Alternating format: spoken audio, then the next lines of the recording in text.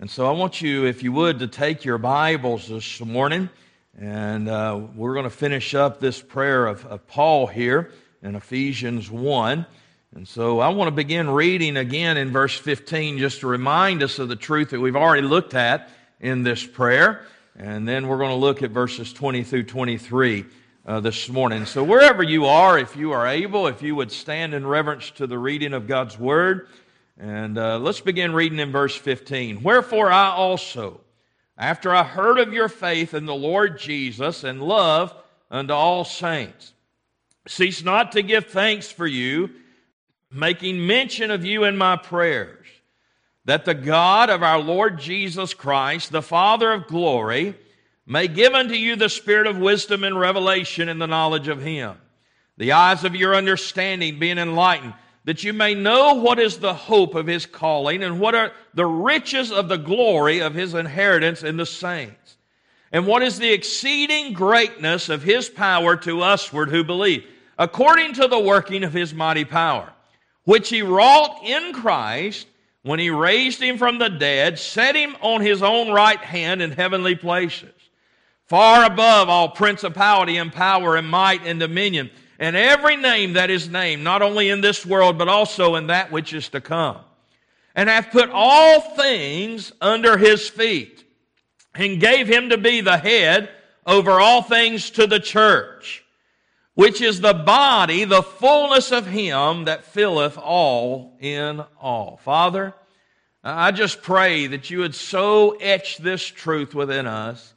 And Father, I pray that as we look at these verses, we'd understand fully and we'd understand completely that this mighty power, this resurrection power, this exceeding great power in which you have given us through Christ, Father, that we'd understand exactly what it means. And Father, I'll thank you and I'll praise you for what you do in Jesus' name. Amen. Well, as we look at this passage, you remember we began looking at this prayer that many call a prayer of illumination. In other words, Paul is praying that these of the church of Ephesus, these saints, these ones that have been set apart as holy unto God, would have wisdom and understanding, illumination, to know that all that Christ is to them and all that they are in Christ. Because listen, I want to say it again. You can know Christ, but not know what you have in Christ. And if you don't know what you have in Christ, you're not going to walk in what you have in Christ. And so Paul's praying that they would have illumination to understand what they have in Christ Jesus and what Christ has done for them. And then he concluded, if you will, Wednesday night, we looked at this exceeding greatness of His power that is towards usward who believe, according to the working of His mighty power. And so what we're going to look at now in verse 20 and 21 specifically is, what is this mighty power that He has shed towards usward? What is this exceeding great power that He has shed towards usward? And what is the working of this mighty power? What's it look like? What's it entail? And how can we know how mighty it really is? And I believe Paul lays it out in really four ways. He deals with the resurrection power of Christ. He deals with the ascension of Christ, the exaltation of Christ, the position of Christ, and the authority of Christ, all to manifest His amazing, mighty power. In other words, if you want to know who Christ is in you, if you want to know the power of Christ in you, you must understand how God manifested that power and how He worked and did in the life of the Lord Jesus. And so this passage is going to deal with those aspects. Now, to kind of lay the groundwork for this passage, I want to quote an old Bible scholar from years and years and years ago, a man named Thomas Manton. And Thomas Manton made this statement about this passage. He says, Christ would come to the place, he said that when you find Christ's humiliation in His death, he said in contrast to that, you find His exaltation. His death was answered by His resurrection. His going into the grave by the ascending to heaven. And His lying in the tomb by His sitting at God's right hand. And so one of the great truths that we see here is God manifesting His power taken the humiliation of Christ that he endured for you and I, and in turn exalted him above the heavens, and in turn his death and brought him from the dead. All the things that God done in his mighty power through the life of the Lord Jesus. Now, let's look at these passages together. I want you to look first at the supernatural power of Christ. The supernatural power of Christ. Now, notice what it says. Verse 19. According to the working of his mighty power, which he wrought in Christ when he raised him from the dead. The word wrought in Christ means that God manifested through Christ this power that resurrected him from the dead. Now understand, I made this statement last week or Wednesday, and I want to reiterate it here. The power that you and I enjoy is not a characteristic of God that God gives us. It's the person that God gives us. This power is the person of Christ. And so when we look at this resurrection power used here, we're talking about the supernatural power of Christ. God manifested through Christ this resurrection power. You say, well, wait a minute, preacher. It's God that has this power, not Christ. Well, you got to remember, Christ and God are one and the same. But at the same time, John 10, Jesus said this of himself. He said, no man taketh it from me, being his life, but I lay it down of myself. I have power to lay it down, and I have power to take it again. This commandment I've received of my Father. So in other words, this mighty power that works in you and I, that Paul is praying we would be illuminated about, all of a sudden now he begins to exalt and to praise and to worship God for what this power looks like, and it's the power in which Jesus, through the Father, resurrected from the dead. That's the reason Acts 2 that we looked at a couple of weeks ago says death could not hold him. And that's the reason the Bible says in Hebrews chapter 2, verse 14 and 15, for as much then as children are partakers of the flesh and blood, he also himself took part of the same, that through death he might destroy him that had the power of death, that is the devil, and deliver them who brought fear of death, were the lifetime subject to bondage. Can you imagine today that the power of God through Christ resurrected Christ from the dead, knowing why Christ died? Now, I want you to understand, the death of the Lord Jesus was a judicial work. It was a work that was lawful in the spiritual realm. And you say, what do you mean by that? Well, here's the thing. When God placed your sin and mine upon the Lord Jesus, the sin that you and I committed had went against the law and the holiness of God. And therefore that sin, because God is just, had to be dealt with. And it had to be a judicial work. And listen, God the Father was the judge. And God judged your sin and my sin in the person of the Lord Jesus. But now, so that's the judicial work that caused his death. So if his death was a judicial work, wouldn't we have to agree that his resurrection was as well a judicial work? And you say, what do you mean by that? Well, God judged your sin and my sin in Christ. That was the judicial work of his death. But at the same time, when Jesus died, God said, hey, I'm satisfied. The penalty's been paid. The price has been paid. And God threw down the gavel of acquittal. And God reversed the condemnation that your sin and my sin brought. And Jesus came out of the grave. Why? Because God was fully satisfied. And this is that resurrection power.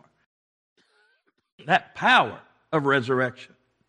Now, notice the position of resurrection. It says not only did he raise from the dead, but and set him at his own right hand in heavenly places. Now, this right hand speaks of the authority of God or the power of God. And so here's what God did. God not only took the Lord Jesus, brought him out of the grave, but at the same time, he exalted him. He ascended him. And when Jesus Christ, in Acts chapter 1, when Jesus Christ ascended, remember the disciples sit there and look, and all of a sudden Jesus started ascending into the clouds. I got news for you. When he ascended, he didn't stop at the clouds. He went and sat at the right hand of the majesty on God. And now here's the amazing thing. All authority God's now given to his Son. And Jesus is the vessel through which God exercises all His authority and all His power. And so what we find here is this glorious, amazing truth of how this power is exerted towards us, through us, and in us. Why? Because Jesus Christ is at the right hand of the Majesty on high. And by the way, let me just throw this out for extra credit. Why did He sit down? Because the work was finished. The Bible says in Hebrews that the priest stood daily, ministering, bringing one sacrifice after another sacrifice, after another sacrifice, after another sacrifice. But this man, once and for all, and He sat down at the right hand of God. The finished work of the cross. And so what you find here, this supernatural power of God, you find it is the power of resurrection. But it also has the position of resurrection. As Jesus Christ is seated now at the right hand, the power, authority of God is now exerted through the person of the Lord Jesus. Now, I want you to look at a second aspect of this, the superior power of Christ. Notice verse 21. Far above all principality and power and might and dominion, and every name that is named. So what exactly is entailed in this position of Christ at the right hand of the Father? What exactly is entailed in this authority or this power in which Christ now utilizes and exerts through His church and you and I, the believer? Well, can I tell you today? It's a power that's far above. What does that mean? It's an exalted power. It's one that has been lifted up far above.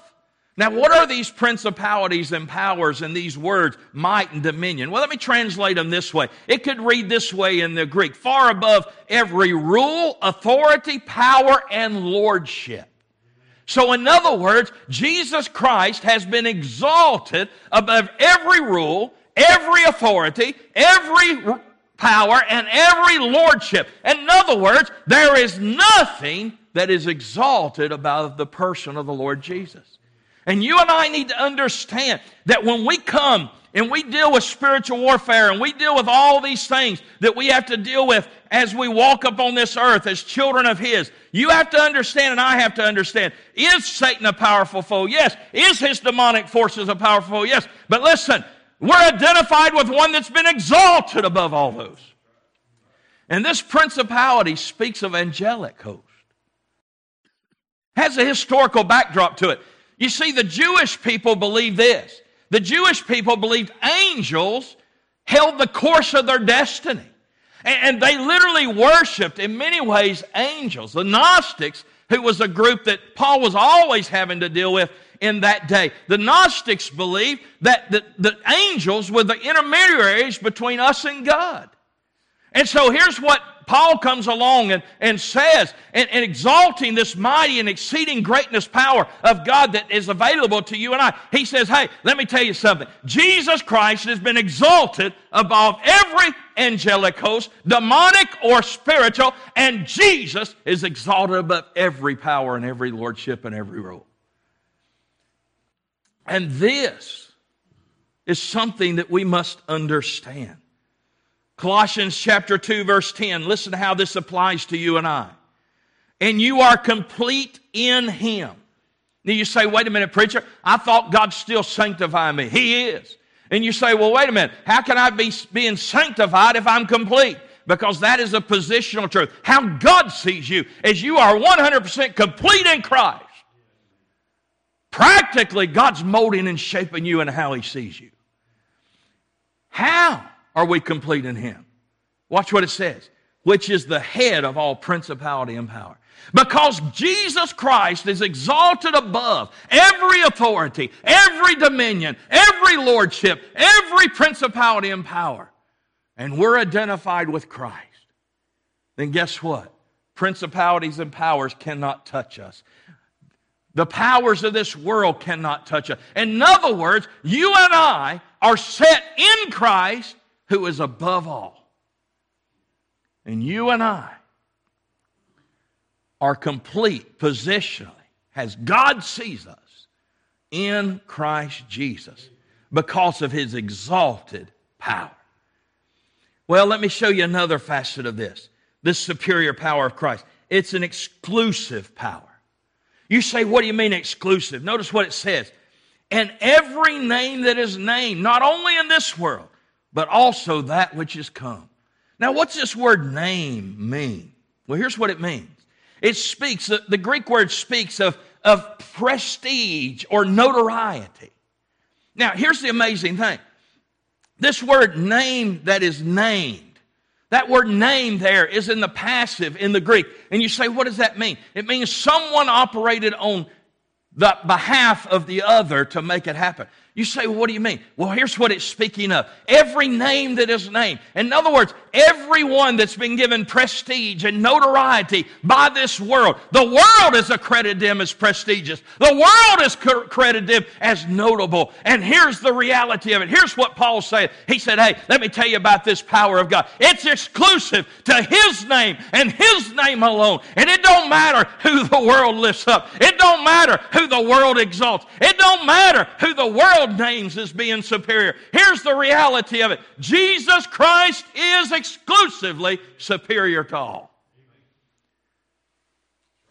And so every authority in this world will bow at the face of Jesus Christ. They will confess him to be Lord. Philippians 2, 9 and 11. Remember what it says. Wherefore God hath highly exalted Christ and given him a name which is above what? Every name. And at the name of Jesus, every knee will bow, of things in heaven and things in earth and things under the earth, and every tongue shall confess Jesus Christ is Lord, to the glory of God the Father. Hey, I want to tell you something. There is no name been lifted up exclusively above the person of the Lord Jesus. It's by Christ we're saved. It's by Christ we're sanctified. It's by Christ we're going to be glorified. It is by his name in which you and I come to the saving knowledge of Christ. And his name is exalted above every single name. So you're starting to get an idea of this exceeding great power that's been manifested to us, whether that appropriate it moment by faith. Are you starting to get an idea of exactly what the working of his mighty power, what it looks like, what it entails, what it means? Hey, folks, I believe with every ounce of my being that we've not even touched the hem of his garment of walking in what Christ has given us. And folks, I don't know about you, but I'm hungry. I'm hungry to walk in the fullness of who Christ is in me. And I hope and pray you are too. But let me show you one last thing about this superior power. It's an everlasting power. Notice what it says. Every name that is named not only in this world, in other words, this age, but also in that which is to what? Come. So in other words, this exclusive and exalted power of the Lord Jesus is not only something that applies in this age in which we live, but here's the reality. The reality of it all is it's an everlasting exaltation. It's an everlasting power. And listen, for ages and ages and ages to come, for eternity forever, Jesus Christ will be exalted above every authority and every other lordship. It's something that'll, listen, let me put it to you this way. No one, nothing will knock him off his throne. No one or nothing can knock him off his throne. And here's the reality. If you're saved today, then guess what? The Bible says, and we'll look at this in Ephesians 2, starting tonight, that you are seated in Christ Jesus in heavenly places. Where's Christ at? At the right hand of the majesty on high. So if nothing can knock him off his throne, what makes you think anyone can knock you out of Christ? He is exclusive in his power. He is everlasting in his power. Well, let me show you thirdly, the supreme power of Christ. So we've seen the supernatural power of Christ, the superior power of Christ that exalts him above all. But notice the supreme power of Christ. I want you to see this with me. And hath put all things under his feet. You say, preacher, what do you mean? Hath put, aorist, hath already put all things under his feet. What is this speaking of? Well, I want you to see a couple of things. The placement of all things. Now, what do you mean? Under his feet. Now, here's the thing. If you look at this verse real closely, this verse speaks of this. Hath put under his feet. That word under there is a Greek word that has an amazing meaning. It has the meaning of this. Not only does it speak of the supremacy of Christ, but here's what it speaks of. The subjection of all things to Christ. That's what the Greek word means. Subjection of all things to Christ. So what does it mean? It means that Christ has the power by his exaltation being lifted up. He now, every principality and power, every name that has been named is under his feet in this sense. They are subject to obey him and him alone. And you say, well, preacher, wait a minute. That's not taking place in this day and age. Hey, listen, this is how God sees it as it's already accomplished. But yet the reality of it, the perfection of it, guess what? Will come in the glorification, in the millennial reign. And here's the reality of it. Everyone will bow. Everyone will confess him, Lord. And in the millennial reign, everyone will yield to him as Lord and King. It's an amazing thing. The amazing thing of it all is that all things are subject to Christ. Now, I want to ask you a question today. I have people that bust my chops all the time when I make this statement that if you're saved today, you have surrendered to the lordship of Jesus Christ. I have people all the time tell me, say, preacher, you're being too narrow. You're being too narrow with this. Hey, listen, I want you to know something. If Jesus is not actively overruling and overriding your will as Lord, you have not him in your life.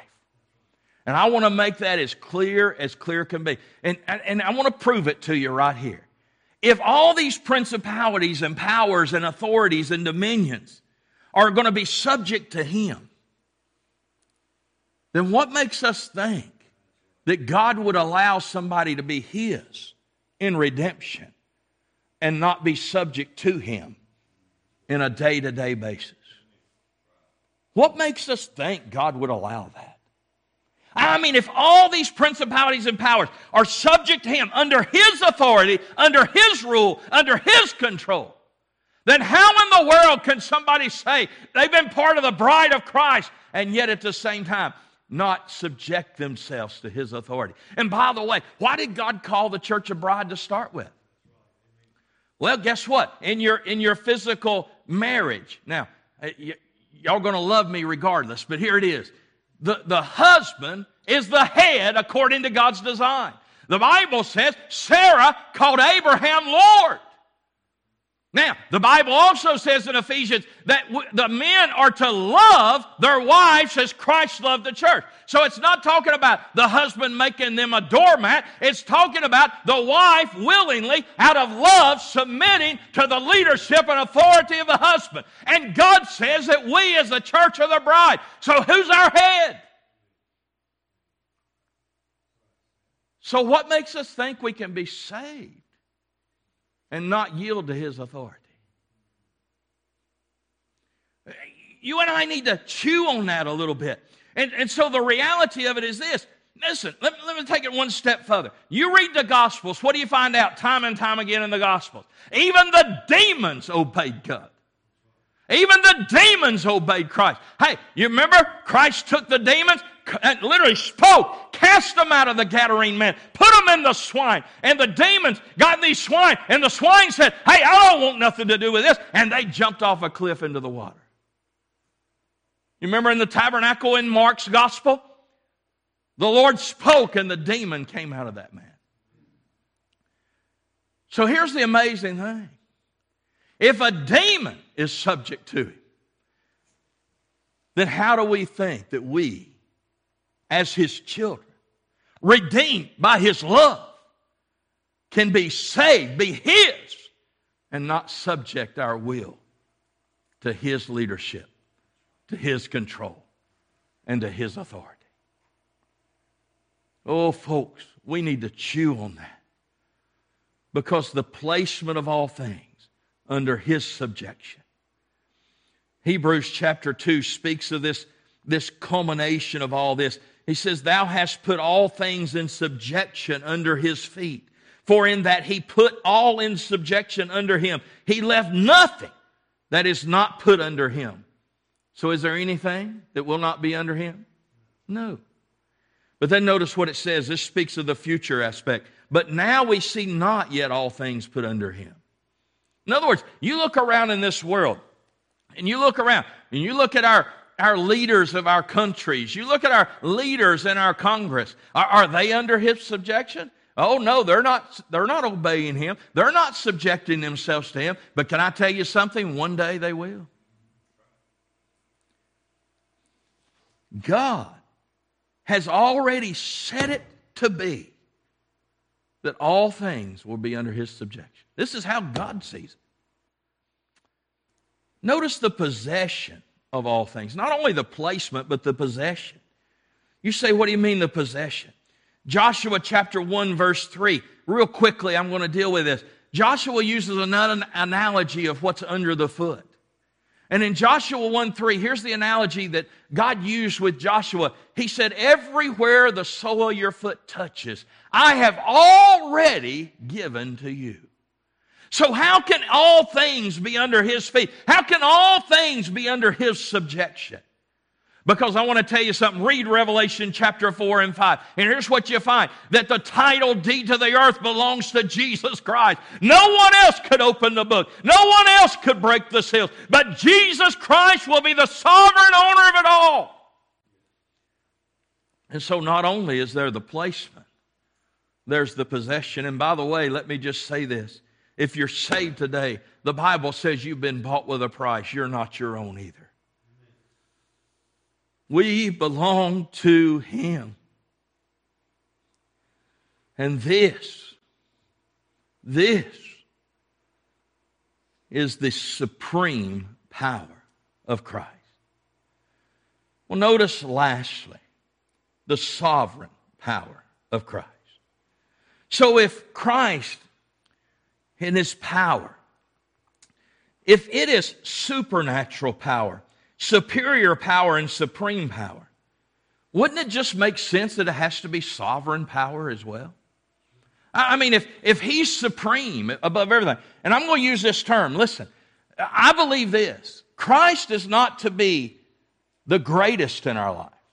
Christ is not to be important in our life. Christ is not to be just superior in our life. Christ is to be preeminent in our life.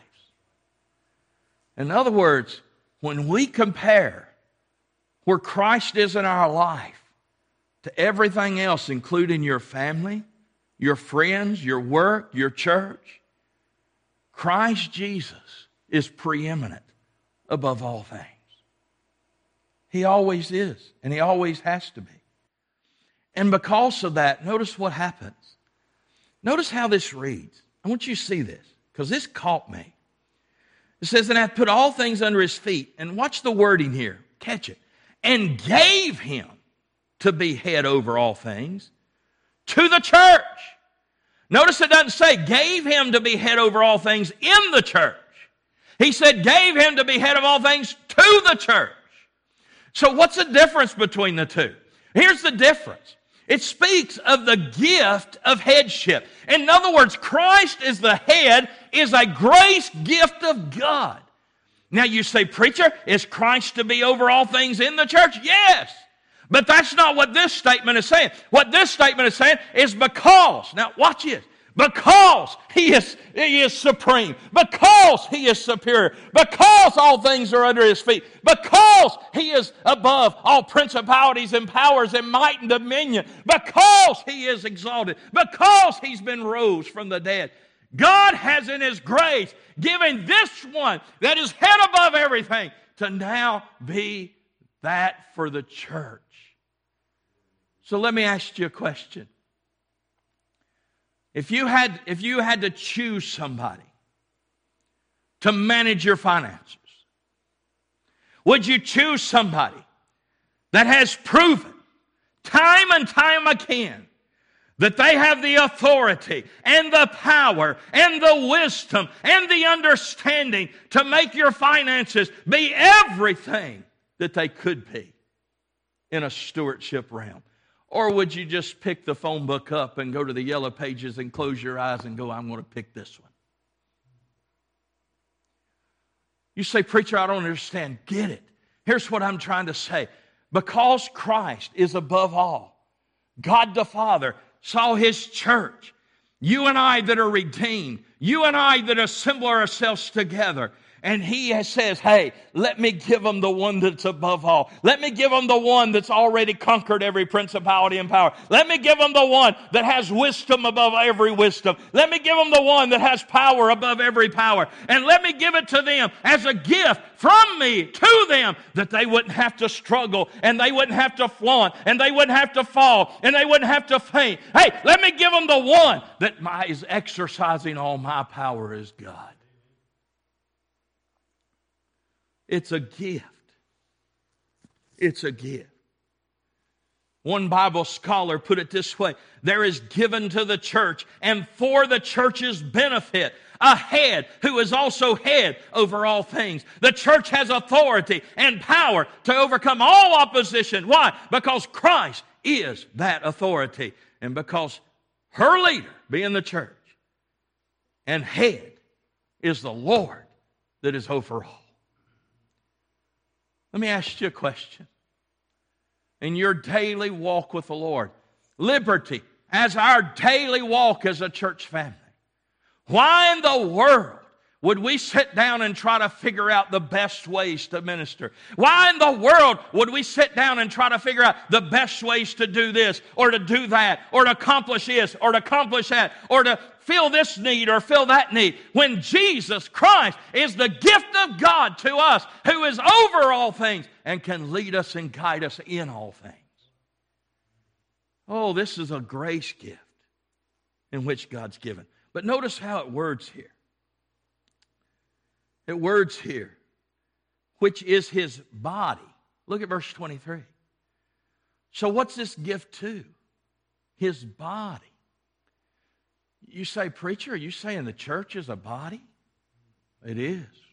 Let me put it to you another way. The church is a living organism. Who's the head? Christ. Who's over all things. Now think about it. If you, in some way, inflicted a wound to my head that damaged my brain, can I tell you what's going to happen? My body is not going to function correctly. In other words, what happens to my head is going to affect my body. So in other words, I'm ugly up here, I'm ugly down here. In other words, what happens to my head affects my body. So let me ask you a question. Why does churches today, why do individuals, people that are saved today, go about their life determining what they think is right, instead of going to the Lord and say, God, you tell me, because you're the head? It's amazing.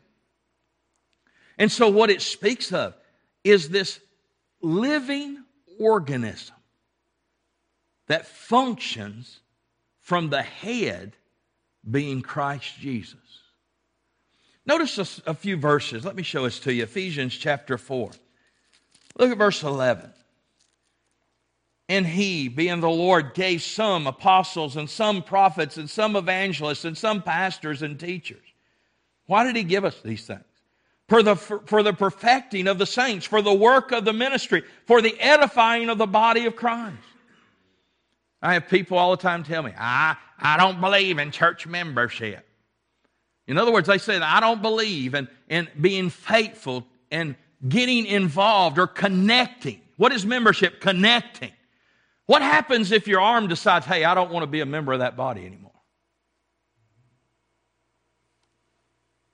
Notice what it said. He says He gave us apostles, prophets, evangelists, pastors, teachers. Hey, if you're not connected, guess what happens? What God's give you, you've relegated to not be important to you. For the perfecting of the saints, for the work of the ministry, for the edifying of the body of Christ, till we all come to the unity of faith and of the knowledge of the Son of God, unto a perfect man, unto the measure of the stature of the fullness of God, that we henceforth be no more children, tossed to and fro, carried away by every wind of doctrine, by the sleight of men, or the cunning craftiness whereby they lie in wait. But speaking the truth in love, may grow up into Him in all things, which is the head, even Christ, for whom the whole body is fitly joined together, connected together, and compacted by that which every joint supplieth, according to the effectual working in the measure of every part, make an increase of the body unto the edifying itself in love. Hey, I want to tell you something. Christ is the head, but you're connected to Him. You've been made one with Him. And because you're part of His body, He controls, He guides, He governs. And whatever the head does, the body will follow. Notice lastly, not only the gift of headship, the glory of headship, which is His body. Now watch this. The fullness of Him. Now you say, wait a minute, preacher. I thought Christ is the fullness of God. He is. But here it says the body is the fullness of Him. You say, well, preacher, I don't understand. All right, so let me explain it to you this way. If somehow in a supernatural way I could take my head off, set it right here, is that head going to function without a body? Now here's the reality. Christ doesn't need us. He's perfect and complete in Himself. But God in His sovereign plan has determined that through redemption and to accomplish His perfect will, He's going to do it through the head that is connected to the body. So in other words, when you and I as the church function as the church, then guess what? God's perfect will finds its fullness by God working through Christ, through the church, to accomplish His perfect will. Now, could God have determined to do it another way? Absolutely. Because God is complete in Himself. But yet God determined to do it this way. So can I tell you, the purpose of redemption was not fulfilled until the church functions as the church. Because that's the purpose of redemption. And Christ, Jesus, is this for us. This goes back to what we looked at earlier, back in verse number 18, where it says, we are His inheritance. In other words, we saw that we as the church, we're His inheritance. We're God's inheritance. But at the same time, He's our inheritance. And there's that joint inheritance that we have one with another. The same truth is speaking here. God has chosen, even though He didn't need us, He chose to utilize. Now let me prove this to you. It says, which is the body, the fullness of Him, that filleth all in all. That word fill means to complete. And here's what it means. That the church, the body, is the fullness of Him, is the vessel through which by He completes His will in a way that is accordance with His perfect way. But how? Because Jesus fills us and Jesus completes us. So how do I walk in His will and His ways for my life? Here's how you walk in His will and His ways for your life.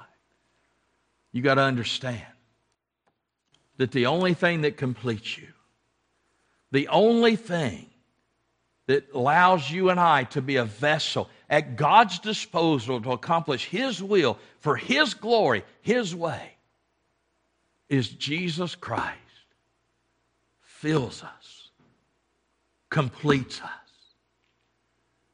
And if you don't understand that without Christ, you're incomplete, but with Christ, you have all you need to walk in His fullness, to walk in His will, and to walk in His ways. So let me sum it up by saying that. So God determined from the foundation of the world that He would bring out from among the world an ecclesia, a church, that encompasses every born-again child of God. And in doing that, God knew that when He brought us out of this world, we didn't have the ability to function in the manner in which He has called the church to function. We didn't have the ability to walk and minister to people in the things of eternal value. We didn't have the ability to speak truth of the Word of God to people in and of ourselves. We didn't have the ability in our own way of thinking to guide ourselves through the courses of this age and through the courses of this life and through the decisions that have to be made throughout the courses of our walking. So here's what God did. God took His Son. He took our sin and yours and He placed it upon His Son. Jesus died in our place. God, satisfied with that death, rose Him from the grave, ascended Him to the right hand, placed in Him His own right hand, which is His authority and His power, and at the same time became our high priest before a holy God, and at the same time placed all things, all principalities and powers, every name that's named in this world and the world to come under His feet, and at the same time, He said, now, let me give them this one that I've manifested my power in.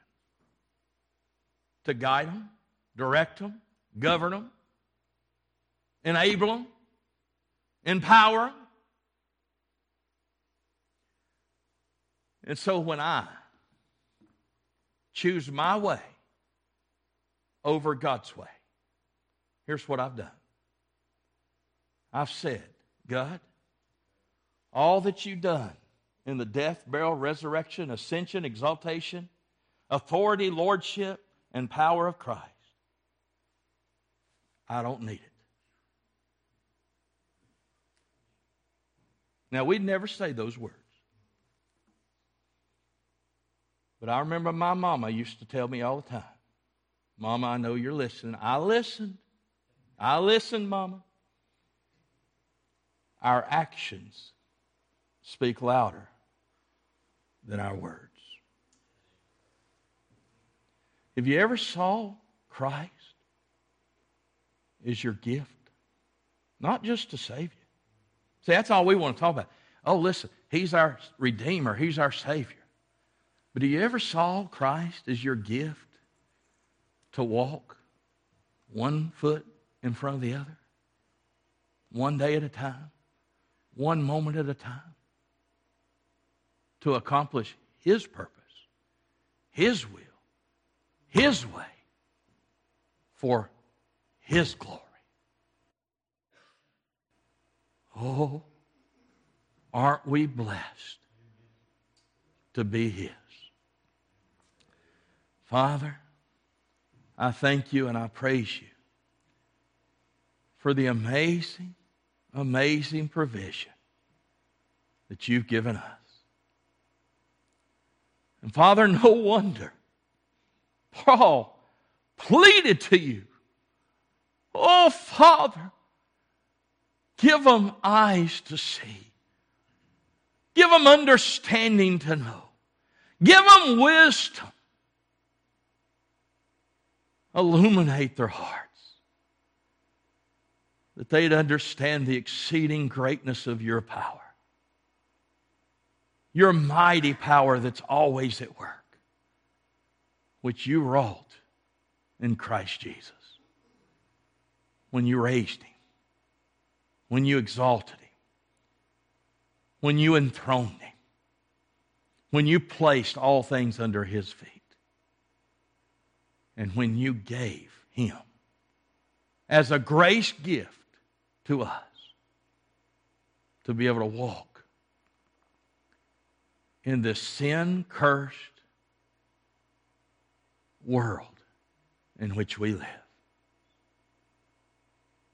Oh, Father, I pray you've broke light onto us in these messages of what we have in Christ.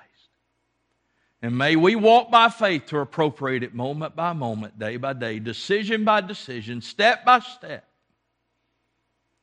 that all we need, we already have. And his name is Jesus. Jesus. Jesus. Amen.